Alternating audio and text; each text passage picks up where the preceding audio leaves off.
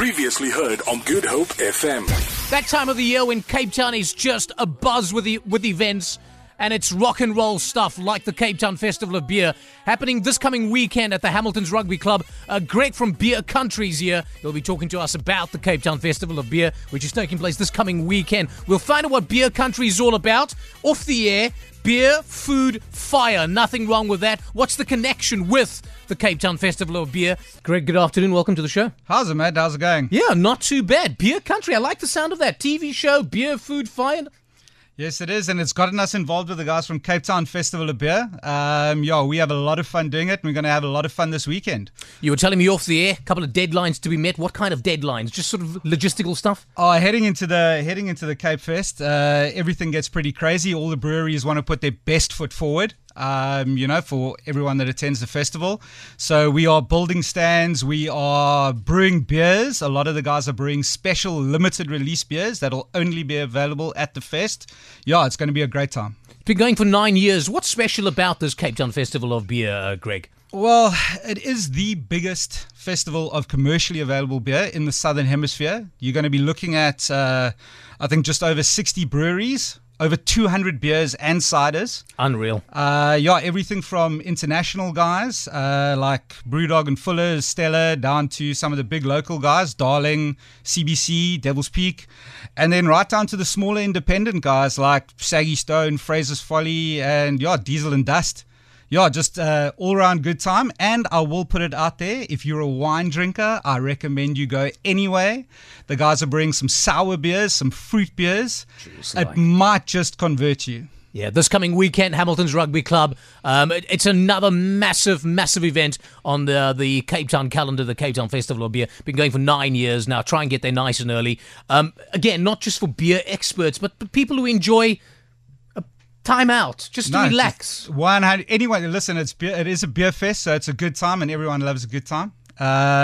It's not just for beer experts. It's whether you are just starting out on your craft beer journey and want to see what all the fuss is about, right the way down to the serious hopheads who are looking for the biggest, most hoppy, bitter IPA. It is all there for you. And then Saturday is when the jawl happens, the real jawl, live music, DJs, and then Sunday is a bit of a family day, so it's a chill day, fun in the sun, really, really lekker. Fun in the sun, beer, food available at the Cape Town Festival of Beer, Greg. Absolutely. There's everything available there. There's a couple of great fruit trucks that'll be there. Definitely line the stomach a bit, taste the beers, get involved. Well, just in terms of taste, Greg, and again, someone asked me the other day, what's the difference between a Pilsner and a lager? How technical do you want to get? Just layman terms. Beer goes into two categories, lagers and ales. Lagers, like the Atlantic Ocean, cold, crisp. Ales, Indian Ocean, warm, rounded corners. A lager and a Pilsner is a lager, but when you deal with something like IBUs, which is, for everyone interested out there, International Bittering Units, a lager becomes a Pilsner when it is over 30 IBUs. A lager becomes a Pilsner when it's over 30 IBUs. Yeah, this is now when you start talking. You are going to have a lot of these conversations. Ale, just think Indian Ocean, warm. Yep. Lager, think Atlantic, cold, crisp. Cold, crisp, clean. Absolutely. 100%. Greg's here from Beer Country this coming weekend. If you like beer, or maybe you just like sipping on the stuff, you want a 250 ml, or you just want to taste, go there this coming weekend, Friday, Saturday, Sunday. It's going to be an absolute ripper, crackerjack of stuff, not only from Beer Country, but many, many others as well. About 200 beers and ciders, 60 breweries and distributors. Yeah, and some exciting news from our side as well.